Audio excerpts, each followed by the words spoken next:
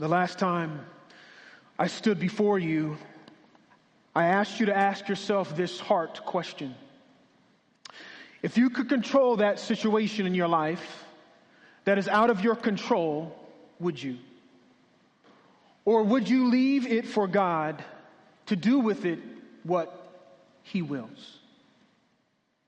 What we learned is that the reality is you don't have control. We can try to have control. We can fool ourselves into thinking that we have control. But at the bottom, every single one of us knows we don't have the kind of control that our hearts desire and long for. If you could, you would. But the reason why you can't control the situation that you find yourself in right now is because you can't, because God is the God of total control. And we saw in Ephesians chapter 1, verse 11, which makes it very clear that God works all things according to the counsel of His will. Your destiny from beginning to end is under the total control of a God who is in control of all things. Now, here's one of the hardest realities about that reality, about us, about this universe, and about God, is because He is in total control, and because we are not, we have to wait. 25 years, 300 months, 1,300 weeks, 9,125 days. That's how long Abraham and Sarah waited between hearing God's promise and holding their son. I want you to feel that. We can read the story quickly, but can you feel how long they had to wait? What about King David? King David waited for over 20 years of his life to be made king. Not only is 20 years long, but what's so profound about that is that the majority of those 20 years, David was running for his life from King Saul. What about the prophet Isaiah? During the time of Babylonian captivity, or the prophet Jeremiah, during the time of Lamentations, Israel waited 70 years for deliverance. And those 70 years they had to wait was because of their own doing. Where are you right now? Because you don't have control. Where are you waiting? Perhaps you're waiting with Abraham, waiting for a promise from God's word that is clear for you in Christ Jesus to blossom. And yet it still has taken time to root. Perhaps right now you find yourself waiting like King David, finding yourself in some spiritual or relational pit, waiting for God to draw you out. Or maybe you find yourself right now waiting like the prophet Jeremiah, where you are waiting for rescue as you lie in a ruin of your own making, waiting for God to rescue and redeem. Or possibly with Isaiah, as you are attempting to walk with God in your waiting, it feels so much like His face is hidden from you. And you only wish in your waiting that you could see God again. Where are you in your waiting? Maybe you're waiting for an area in your life to change.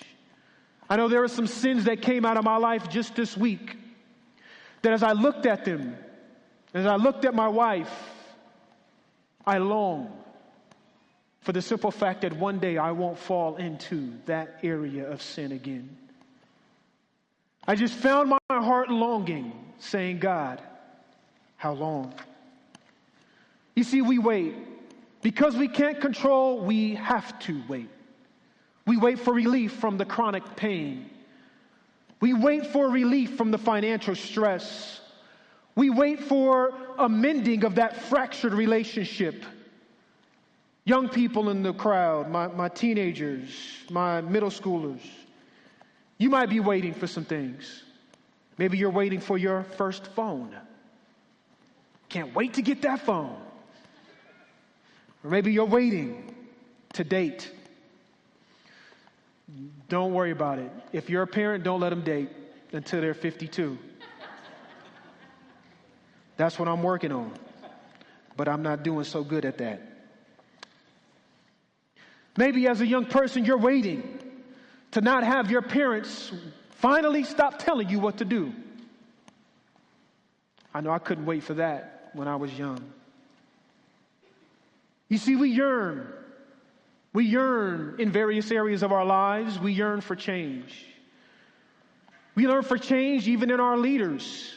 There may be things about myself, Pastor James probably more than me, that you've been waiting for all of these years. By the grace of God, one day they will come. Maybe you're waiting on that area in your workplace that you want to see shift and change.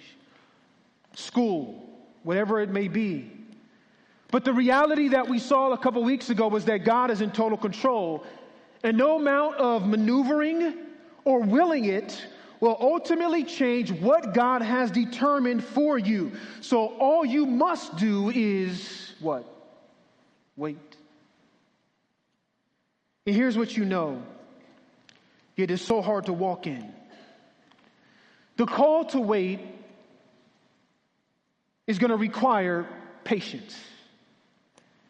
You see, if you're not going to lose yourself in some way while you wait, which a lot of us do, if you're not going to fall into depression while you're waiting, if you're not going to be preoccupied with restless anxiety while you're waiting, if you're not going to do something stupid that in the end is going to make the thing that you're waiting for even worse before you get to the thing you're waiting for, you're going to need patience. And see, patience is not quite the same as waiting. Because waiting is something you have to do. You have no choice. Patience is how you wait. And listen, patience in Christ, in your waiting, is actually a declaration of love to God. 1 Corinthians 13:4 says, love is what? Patient. So when you're waiting in patience, it is actually a declaration to God saying, I love you. So you can wait in different ways than just patience, can't you? You can wait stomping your feet. You can wait grumbling and complaining. But we want to wait in patience. Jenny Ortland writes, we love God through our patience as we tenaciously keep praying for that wandering child, as we calmly absorb the dreaded diagnosis, as we diligently think through the unavoidable debt, faithfully persevere through that less than exciting job, or quietly accept God's plan for our future even when it differs from our dreams. Is that any of us this morning? Old Testament scholar John Oswald writes, biblically speaking, patient waiting is to exercise a patient, confident, and expectant faith. See, patient waiting is to walk in the kind of trust that is willing to commit itself to God over the long haul. It is to continue to believe and expect when all others have given up. It is to believe that it is better for something to happen in God's time than for it to happen in my time and in my own initiative. This is where we want to be, is it not? In our waiting? At least when I hear that, that's where I want to be. But so many ways I find myself far from it. And so the question I ask this morning is, how do we walk in a patient waiting that will usher in contentment and rest? How do we walk in patient waiting? Well, we find ourselves primarily today in the book of Isaiah. The book of Isaiah, in many ways, is about waiting. There are numerous passages all throughout the book. Isaiah chapter 8, verse 17. I will wait for the Lord, who is hiding his face from the house of Jacob, and I will hope in him. Isaiah chapter 25, verse 9. It will be said on that day, behold, this is our God. We have waited for him that he might save us. Isaiah chapter 49, verse 23. Kings shall be your foster fathers, and their queens your nursing mothers. With their faces to the ground, they shall bow down to you and lick the dust off your feet. Then you will know that I am the Lord. Those who wait for me shall not be put to shame. You see, the reason why this theme runs through Isaiah is because the children of Israel were in, or about to be in, Babylonian captivity. They were about to step into 70 years of waiting. Waiting for a God whose face is hidden to ultimately and finally, hopefully reveal himself to his people. They were waiting for a release from 70 years of captivity. But even beyond the 70 years, Israel was waiting for the restoration of a people from long before they were exiled. They were waiting for a capital S servant to deal the death blow to their sin. Israel was waiting. They were waiting for a Messiah to come and establish his kingdom forever. There was a waiting. And this is why through the book of Isaiah, there's this constant theme: Israel, wait. And here's why I say it is our aim, before God meets us in our waiting, to step into patient waiting, is because every instance that you saw here of the word wait in the book of Isaiah is in the imperfect. The imperfect means continuous. It means constant. It means that the people of God are to be consistently characterized by waiting. And so this is why I think Isaiah is a fitting book to speak to us in this regard. There are 6 passages in Isaiah on waiting. So there must be something in Isaiah to help us as we live in between our areas of desired outcome. And so what I'm going to do is I'm going to highlight 2 of those 6 passages. And I want us to see 4 postures that empower patient waiting. 4 postures that empower patient waiting. Now let's see the first posture. So if you have your Bibles, you can turn to Isaiah chapter 64 and have your finger in Isaiah chapter 40. Isaiah 64 and Isaiah chapter 40. And we're going to first start in Isaiah chapter 64. The first posture that empowers patient waiting. Verse 1. Oh, that you would rend the heavens and come down, that the mountains might quake at your presence. As when fire kindles brushwood and the fire causes water to boil, to make your name known to your adversaries, and that the nations will tremble at your presence. When you did awesome things that we did not look for, you came down, the mountains quaked at your presence. From of old, no one has heard or perceived by the ear. No eye has seen a God besides you who acts for those who wait for him. Can you see Isaiah's posture here? I want to ask you the question as you're looking, and I'm asking you this: what is his posture? Where do you see Isaiah looking that he might step into the kind of waiting that God wants him to. What Isaiah is doing is he's looking back. The first posture that empowers patient waiting is looking back at all that God has been for you. We see it in verse 3. When you did awesome things that we did not look for, or that we did not expect, you came down, and mountains quaked, past tense, at your presence. I like how he says things that we didn't look for.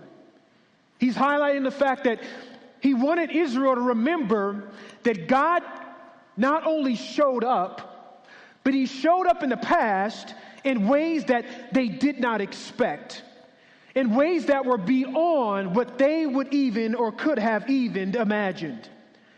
He showed up by splitting seas. They could have never expected that. He showed up by bringing food from heaven. They could not have expected that.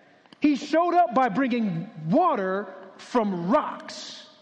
They could not have expected that.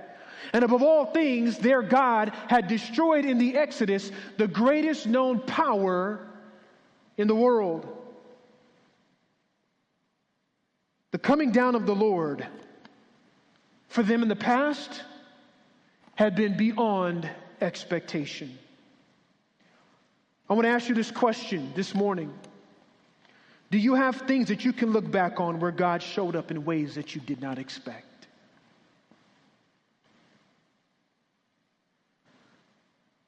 I can think of some things now of my own life. The knock at the door. When somebody handed me an envelope when the financials were in a rough place. Even just recently, 2 of our cars blew up in 1 week. We're down to 1 car. And my daughter, Trinity, was going to D.C. This is a plug for D.C. If you're in small groups, you're not in a small group, get in a small group. This is what family is all about. This is church's family right here, for real. So my daughter works at like 5:30 in the morning, like 3 days out of the week. So we only got 1 car, and the car that we got is a manual transmission, stick shift. Okay, anybody know how to drive stick shift up in here? Come on, let's see my dogs. Yeah. My wife, you go, girl. Oh man, I told her all the time, that's why I married you, girl. Watching my wife drive that stick is just sexy. Anyway, all right, I'm going to stop. I'm going to slow down. Telling you. So I'm like, baby girl can't drive a stick, which I'm a teacher. I got you, girl. We're going to teach you how to drive that stick too. But I was going to have to wake up. And so she had to go to D.C., and so she told her small group, that's our small group ministry called D.C. Discipleship Communities. She called her small group. And one of the small group leaders, Jen, came and picked her up. And so picked her up, brought her to D.C., and Trinity was trying to share what the challenges were. And Jen and Tom got to having a conversation behind her back. She's ready to leave. Danielle, as a part of the group, she was going to bring Trinity home. And Jen was like, no. Why don't you just take our car? So she's like, what you mean? No, like, take the car and you can have it as long as you need it because we don't really use it that much. And Trinity wasn't really sure kind of how to respond to that. And I could tell because when she came home, that's why I say like, she looked, she was like, she drove up. And I was looking for Jen to be in the car. She drove up and she was by herself and she walked in with the keys. And I'm like, hold up. You didn't steal that car now, did you, girl? You better go get that thing back. And she kind of looked and she was kind of stuttering. She was like, they said I could use it as much as I needed. And we both kind of stood there like, I don't know what to do with that. Like, that's kind of like, who does that, right? We didn't know. We didn't expect that. That's church's family, amen? That's the power of the church as community. And it just blessed our hearts in that way. But see, those are things that you can look back on to see that God did things in ways that you did not expect. And even now, you guys know we're in our building campaign. We've already been seeing God do things that we did not expect. Amen. Well, we just got a report of where we are presently in the process. And again, maybe that's the pessimism in me, but really with this whole issue of us kind of presenting our case for seller financing, the default that we told you of the other individuals that were part of the organization and how they were like, man, those people defaulted. We don't know if we want to let you guys have seller financing because y'all might default on us too. We got some other offers that kind of look attractive. So I was thinking, man, they're not going to go with us. Well, we just found out that the other party was eliminated for various reasons. They took our case, and we told you guys to be praying about this. They took our case before the board of directors. The board of directors heard our case along with the broker who presented it, and they said, we actually want to do seller financing. We like what you guys have to offer. Didn't expect that. And we are now at the top of the list and the only ones at this point under consideration. There's only one more step. One more step. One more step. Amen? So now they have to go to, I think, the executive board of directors. I think there's all of these board of directors. But the executives are the last board. But now we've got the broker on our side, and we've got the board of directors on our side, and now they just got to present it to the executive board of directors. Once they sign off on it, we're done. We got a church building. All right? Amen? You see, that gives us as a community something we can look back on. Right? It's look, and haven't we been waiting? We've been waiting. And the temptation to be in anxiety, the temptation to be in frustration, all those different things have been there. But God tells his people, I want you to be a patiently waiting people. And the way you do that, look back. Look back. What's phenomenal to me is Psalm 89, and you can turn there. I want you to see it visually. I want you to see it visually. Psalm 89 is amazing because when you look at it, starting at verse 1, all the way down to verse 37 is a remarkable example of letting the past speak to your present. Now, the psalmist is in dire and desperate need, but you would not know that until verse 38. Look at it. Look at it. I want you to visually see it.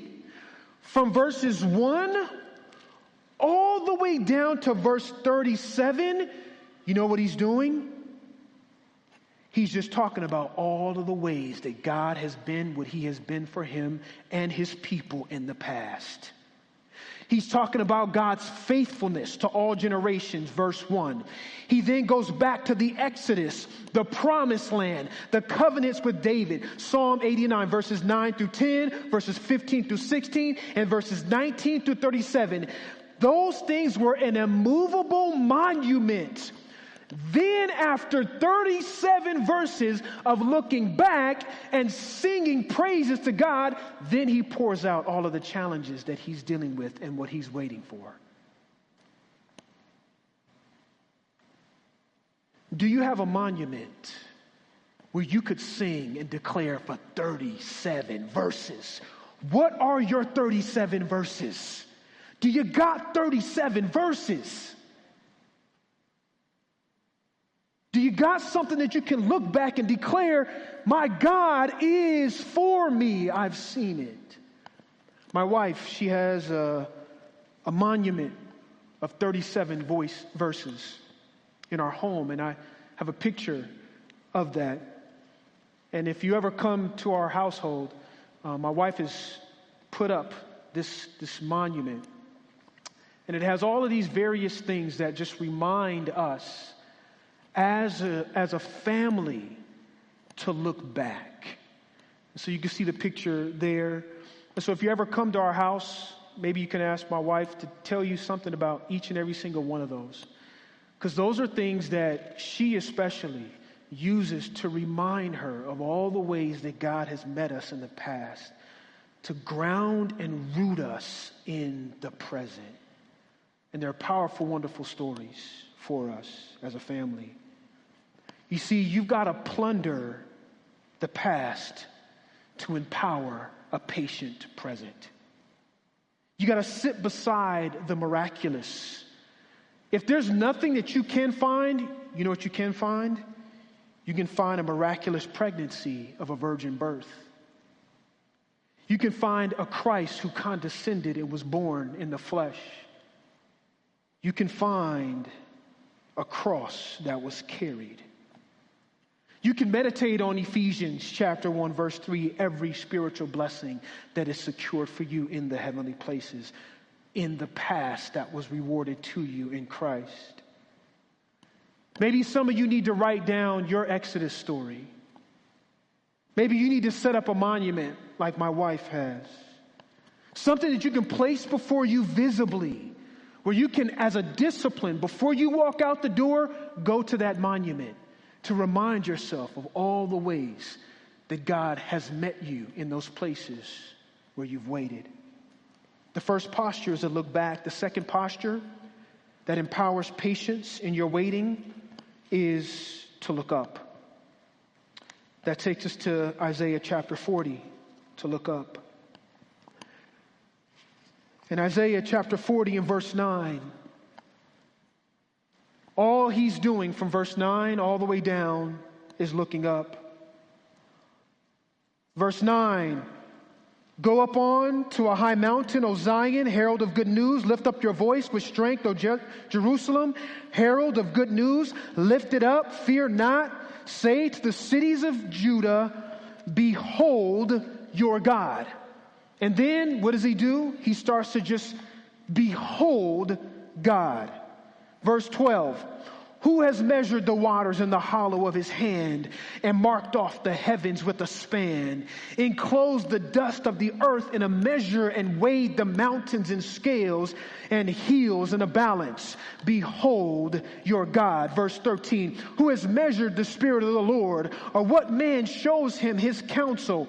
Whom did he consult, or who made him understand? Who taught him both the path of justice and taught him knowledge and showed him in the way of understanding? Behold your God. Verse 17, all the nations are as nothing before him. They are accounted by him as less than nothing and emptiness. Behold your God. Verse 21, do you not know?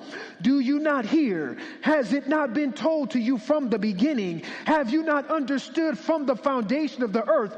It is he who sits above the circle of the earth, and its inhabitants are like grasshoppers, who stretches out the heavens like a curtain and spreads them like a tent to dwell in, who brings princes to nothing and makes the rulers of the earth as emptiness. Behold your God. Verse 25, to whom then will you compare me? Then who should I be like him, says the Holy One? Lift up your eyes on high and see who created these. Who brings out their hosts by number, calling them all by name, by the greatness of his might, and because he is strong in power, not one is missing. Have you not known? Have you not heard? The Lord is the everlasting God, the creator of the ends of the earth. He does not faint or grow weary. His understanding is unsearchable. He gives power to the faint, and to him who has no might, he increases strength. Even youth shall faint and be weary, and the young men shall fall exhausted. But they who wait for the Lord shall renew their strength. They shall mount up with wings like eagles. They shall run and not be weary. They shall walk and not faint. Behold your God. You notice what Isaiah does before he tells them to wait. He spends verse 9 all the way to verse 26 saying, look up, look up, look up, look up. You see, the ground that God is using to empower patient waiting is to look up. So when you feel verse 27, why do you say, O Jacob, and speak, O Israel? My way is hidden from the Lord. Do you feel like your way is hidden from the Lord? Do you feel like verse 27 that God has disregarded where you find yourself right now? Look up. Look up. Because you can know that the God that you're looking up to in Christ is always looking down. What do I mean?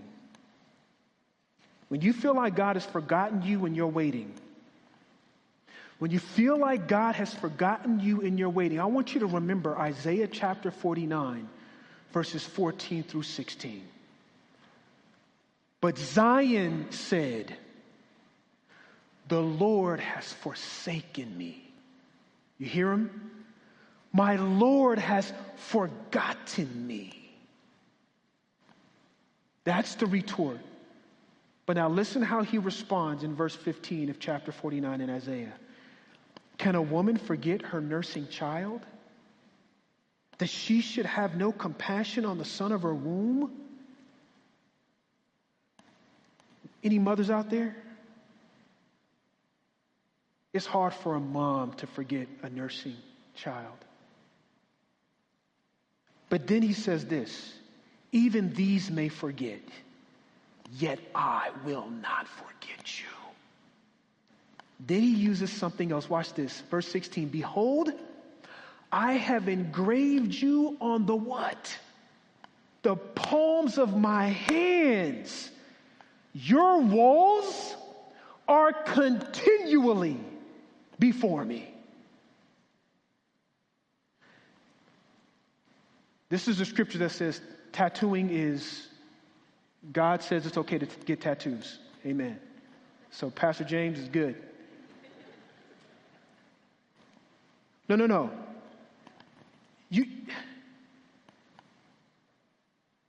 As you look up, you know what God does? He looks down. You know what he looks down? He looks at his palm. And guess whose name is there? Yours. Tattooed. Engraved. And what's crazy about that is a condescension. You want to know who's supposed to have the tattoo on their hand? The servant, not the master. The master puts the servant's name on his hand. This is what's going to be so powerful, because I'm asking you this question. Do you see the cross in this? Do you see the cross in this? Jesus Christ, for all eternity, will have scars he can't forget.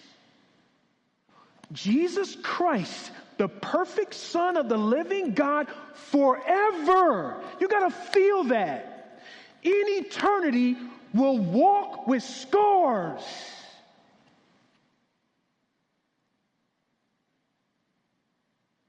The cross is a declaration that you are not forgotten.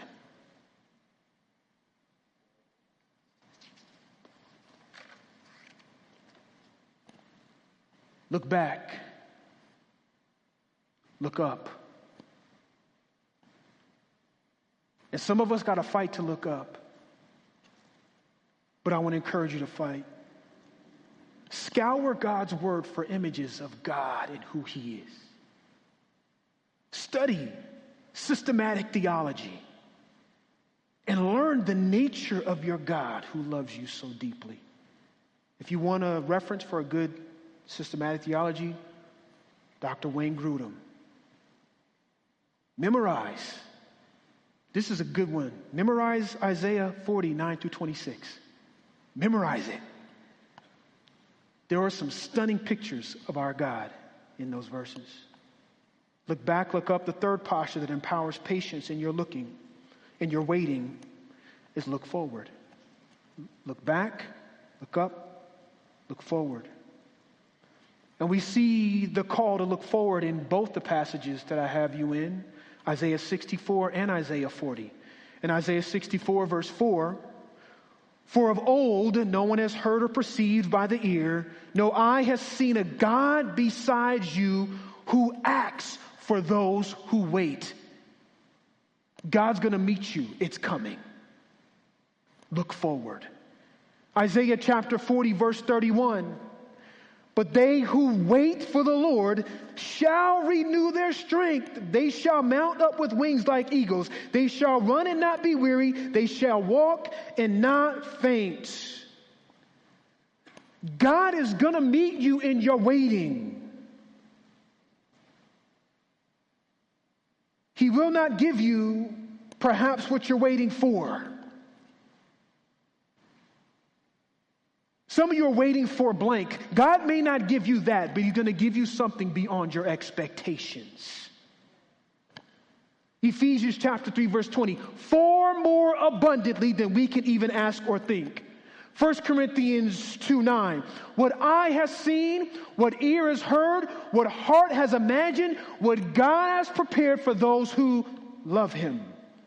If a son asks for bread, will the Father give him a what? Stone. How much more will our Father in heaven give us His Holy Spirit?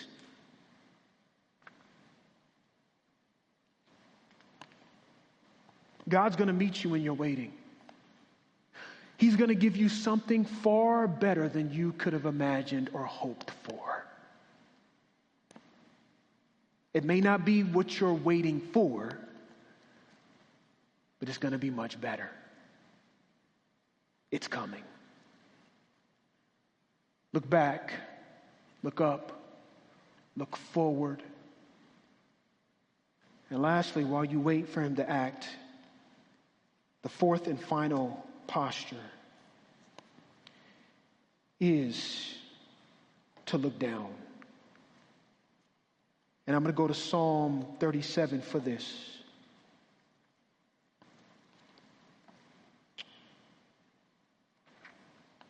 In Psalm 37, starting at verse 1, this is King David. And if anybody knew about waiting, as I mentioned earlier, it was King David.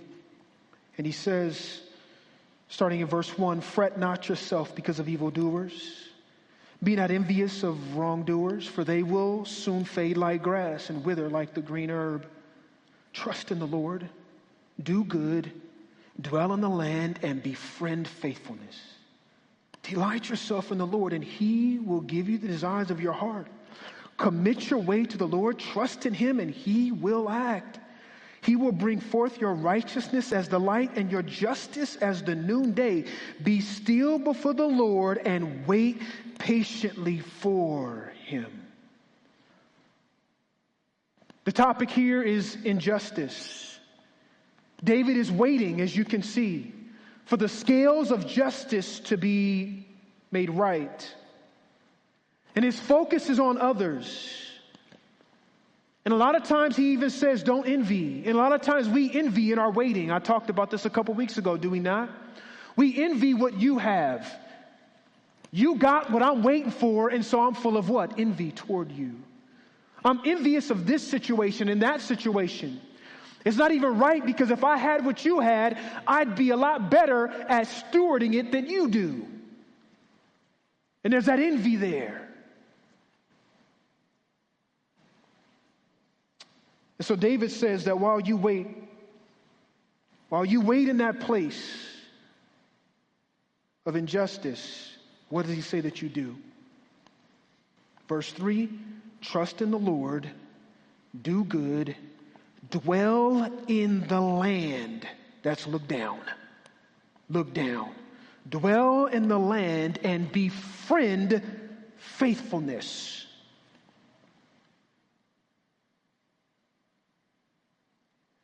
Look down at the present place where God has you and be faithful right where you are.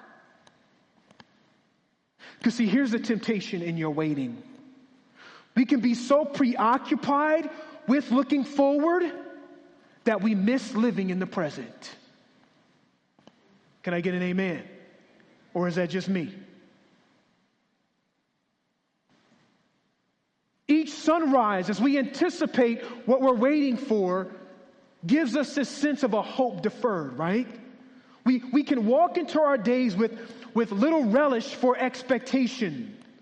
The world is kind of moving all around us, but we're stranded on life's train.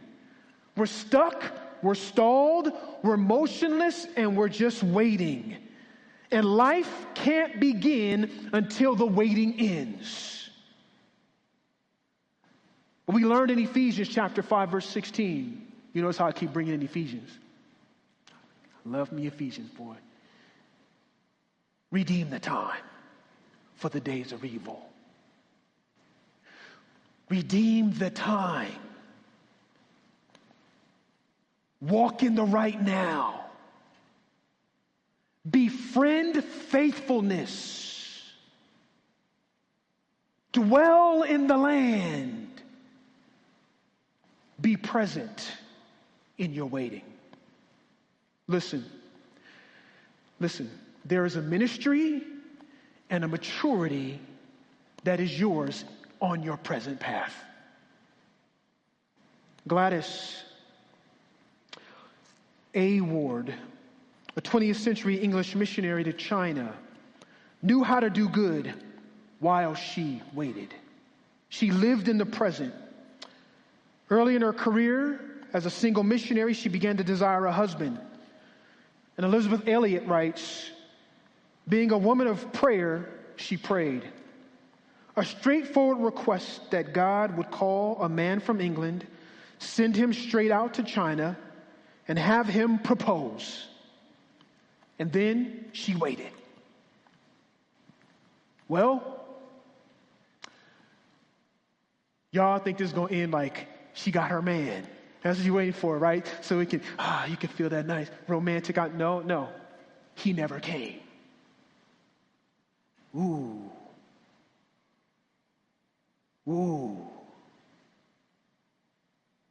How did she respond? She didn't sit on the shores of China waiting for his boat to arrive. She instead gave herself to China's orphans, teaching, adopting, protecting, and leading many to Jesus. While she waited to become a wife, she became a mother to hundreds of Chinese children.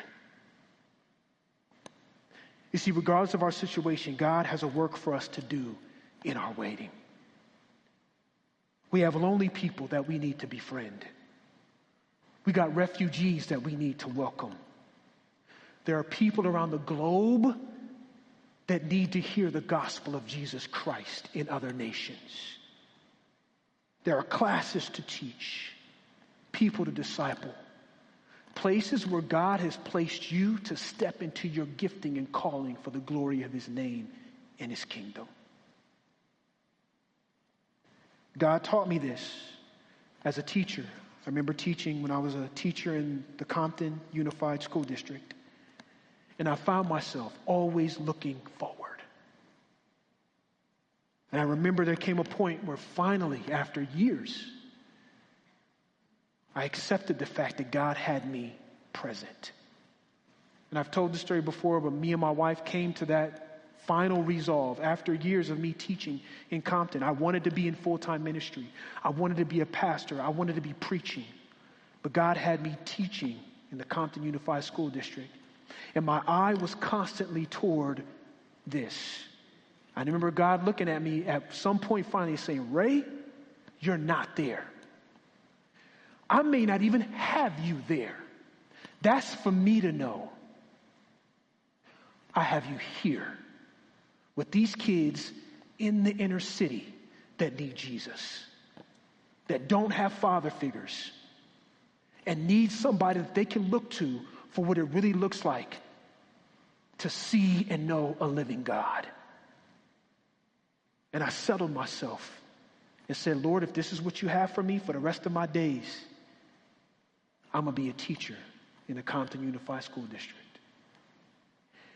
And now as I reflect back on it, that ministry was a wonderful one. I saw some of my students years later say, hey, Mr. Cosley, I still remember when you did. I did a math lesson using the Trinity. Oh, ooh. If any teachers want to know how I did that, I got y'all. I'll hook y'all up. But God used it. But not only was it a ministry for me, it was a maturity. See, Joseph needed to be matured in the pit, in the prison, and in Potiphar's house. And I had to be matured because really in so many ways, it prepared me for pastoral ministry. If you could deal with a bunch of middle school kids in the inner city all day, 35, 36 kids in a classroom, you can deal with church folk. That's cakewalk. I learned how to teach. I had to sit every single day and figure out how I could take these big, broad concepts and bring them down so that they could eat them and understand them and divulge those things so that they could get it. You see, there was a ministry, but there was a maturity. You see, it's in the waiting room for God. It's in our waiting rooms that God's doing a work. And guess what? He's more interested in you than what you're waiting for. Because here's the reality. The thing that you're waiting for, you can't take with you into eternity, but who you are, you will. Who you become is who you will take into eternity with. Again, my daughter's fiance, Sawyer, he heard this quote, and he told it to me, and I said, I'm going to use that. It's when you're born, you look like your parents. When you die, you'll look like your decisions. How you decide how you live in your present is the most important thing for you right now. How you will decide to live your present is what matters most. Will you redeem the time and engage in the ministry that God has for you in your waiting? And let the time mature you? Or are you going to live in limbo, constantly living for the hope deferred, stalled, motionless? Or are you going to redeem the time? See, this is what it looks like to walk in a patient waiting. You got to look back and see all the ways that God has demonstrated that He's met you. You got to look up and see the enormity of the God and who He is that's for you. You got to look forward and know He's going to show up. He's going to act. You're going to run with a strength that you didn't have before. You're going to walk in a way that you never did. You're going to soar on wings like you've never soared before. It's coming. But while you wait, look down and root yourself in the present and live in the ministry and allow God to do the maturity that He's wanting you to do in your waiting. Well, that's easier said than done, and so I want to close with a prayer exercise. Yeah, sure. I know you're supposed to look up, look back, look down, look forward. But where do I get the strength to even do that? Have you ever been there? Have you ever been in a place where you just can't look up? Well, if you are, or I can guarantee you will find yourself there. I want to encourage you to do 4 different expressions of prayer. The first one, pray, strengthen me, God, to wait patiently. Colossians chapter 1, verse 11, being strengthened with all power according to His glorious might for all endurance and patience with joy. You see, when Paul says to strengthen them with patience according to God's glorious might, he doesn't just mean that it takes divine power to walk in patience. but he means that you have to put your faith in his glorious might to give you the ability to walk in that patience. Pray, God, I don't have the strength right now to look back. I don't have the strength right now. Will you use your glorious might and impress it upon my weakness? Secondarily, pray, keep me from foolish shortcuts. We're familiar with the story of Abraham and Sarah, are we not? We know they took a what? A shortcut. Unless you're not like me, which I think probably you are, I'm more prone to take shortcuts, especially when I've been waiting longer than I'd like to. And I'll settle for the Ishmael instead of the Isaac. Your Isaac is coming. Ishmael is your own strength. And when you try to fix your situation in the way that you want it, it enables you to step into a place where you are now God. And that's the last place you want to be. Because you know what comes behind that? Destruction and ruin. Whenever I've taken a shortcut, that's the way it ends. How about you? Pray, God, keep me from foolish shortcuts. And the last two are this. Pray, awaken me to today. This is the day that the Lord has made. This is the day that the Lord has made. Let us rejoice and be glad in it. Psalm 118:24. Waiting can pressure us to live in two places at once. Our bodies are present in the here and now, but our hearts are longing for the future. We're longing for our fantasy world. And I want to encourage you to pray, God, will you awaken me to today? As Scott Hubbard says, we need God to awaken us to today. Today, God's mercies came up with the sunrise. Lamentations chapter 3. Today, the heavens sing his beauty. Psalm 19. Today, God rehearses the story of his love. Romans 5. Today, we have a cross to pick up. Luke chapter 9. Today, we have people to listen to, serve, and forgive. Colossians chapter 3. Today, we have good works to walk in. Ephesians chapter 2. No matter how mundane and no matter how far off your world of dreams are, today is the day that the Lord has made. It is a gift, even if it isn't the gift that you expected. Let's walk in today. Awaken me to today. And then the last prayer that I want to encourage us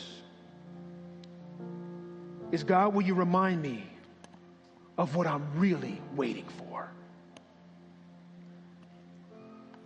You see, in this world, we're all waiting for something. A spouse, a job, a prodigal, a marriage, a better marriage, release from depression, financial freedom. But as Hubbard says, but for Christians, the tremors of something greater rumble beneath all of these good gifts. You know what we're waiting for? A new world where righteousness bursts through the air and sky. 2 Peter chapter 3. We're waiting for a new body, finally delivered from death and decay. Romans chapter 8. We're waiting for a new power when sin will lose its last hold on us. Galatians chapter 5. But most of all, we're waiting for our King.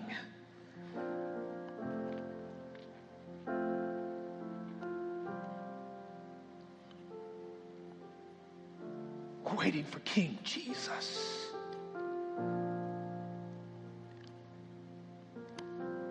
And one side of his face will banish sadness forever. One note from his voice will swallow every disappointment. One moment in his presence will cast away every single discouraging thing that we've endured for a lifetime into the depths of a sea. We need God to remind us of what we're really waiting for.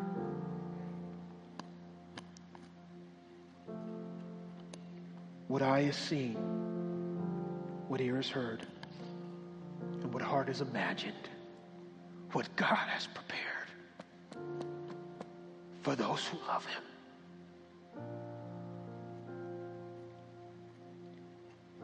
We're going to sing a new song that we haven't sung as a church that I thought was adequate for the theme of this message. And in verse 2 of the song, it's by Shane and Shane, it says, there's mercy in the waiting. There's manna for today. And when it's gone, I know you're not. You are my hope and stay. When the sea is raging, your spirit is my help. He'll fix my eyes on Jesus Christ. And I'll say that it is well. Oh, I know that it is well. So as the worship team sings this song, if you know it, sing it. But I want you to take time to just meditate on the words and let the Holy Spirit speak to you through it as they sing.